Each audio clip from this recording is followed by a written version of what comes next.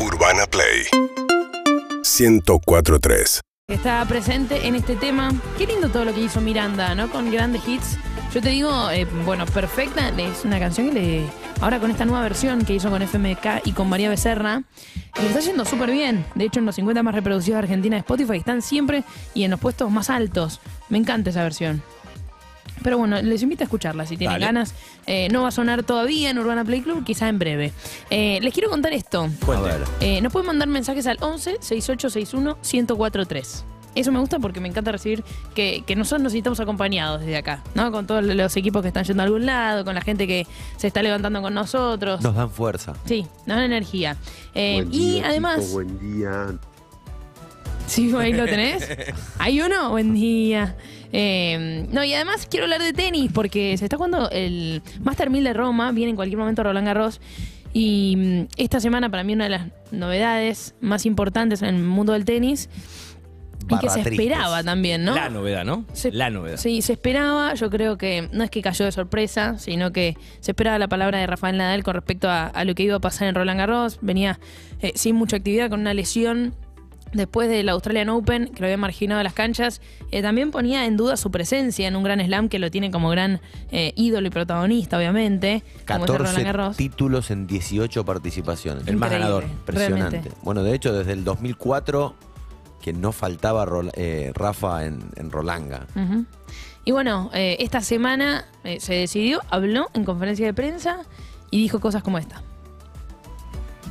Intentar encarar el año que viene con garantías de poder hacer lo que yo diría o lo que yo intuyo y creo que será mi último año, ¿no? O sea que este sería mi objetivo, intentar parar para intentar encarar probablemente el último año de mi carrera deportiva con al menos las garantías de poder disfrutarlo, ¿no? Y soy consciente que si sigo jugando en este momento, pues no creo que eso pueda ocurrir el año que viene y quiero darme la oportunidad de que esto ocurra. No me gusta la palabra, pero de alguna manera me siento con la fuerza suficiente como para decirla, ¿no? Creo que no me merezco terminar así. Creo que me he esforzado lo suficiente durante toda mi carrera deportiva como para que mi final no sea hoy aquí en una rueda de prensa, ¿no? Que mi final sea de otra manera y voy a esforzarme para que mi final sea de otra manera. Uno de los grandes deportistas que tiene el mundo. Qué directamente, excede el tenis.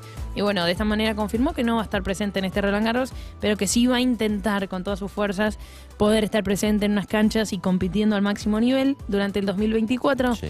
E intuyendo también que ese va a ser su último año de competencia. Qué difícil es lidiar, a ver, para esos deportistas con el retiro, el inminente retiro, y para nosotros con el fin de las eras, sí. ¿no? Los fines de era son difíciles de asimilar. Pero bueno, el tiempo pasa para todos también, todos, ¿no? Sí. En algún punto, él también con el tema de las lesiones y de su físico muy castigado. Y eso, en definitiva, el otro día hablaba con un deportista que me decía eso. El deporte de alto rendimiento no es salud. Está muy lejos de ser salud, al contrario, te rompe el cuerpo. Y en definitiva, yo creo que todo lo que a veces intentan forzar la máquina para estar al máximo nivel o para estar a la altura y para seguir ganando, hace que de una manera temprana o joven lo terminen pagando.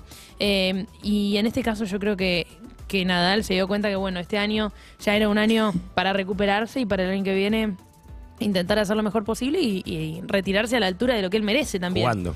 Yo me acuerdo de la despedida de Roger en la Laver Cup, ¿viste? Que jugaron juntos,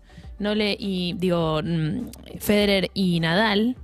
Y terminaron perdiendo ese partido de dobles. Y yo decía, bueno, ay, qué lástima, ¿viste? Como que fueron probablemente los mejores de todos los tiempos, junto a Nole también, pero ya verlos como en otra etapa de su vida. Y bueno, ese retiro que siempre por ahí es un poco duro, triste o nostálgico para los que nos gusta el deporte y lo hemos sabido disfrutar, pero bueno, llega para todos. Y sí, además, como siempre decimos, ¿no? Fuimos contemporáneos de grandes deportistas que ya de poquito ya van quedando en el camino. Bueno, le pasó a Manu, Ginóbili, sí. LeBron, ¿cuántos años más puede jugar?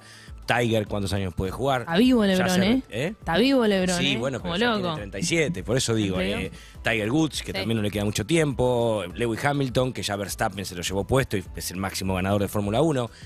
Messi, Cristiano, ya tiene los 2.37, ¿cuánto no. le queda? No, pero no los estoy retirando, digo, pero que fuimos contemporáneos nosotros durante 15 años de unos deportistas tan grosos que ahora estás viendo cómo a poquito van quedando en el camino. Ya le pasó a Roger, Rafa, ¿cómo va a llegar el año que viene?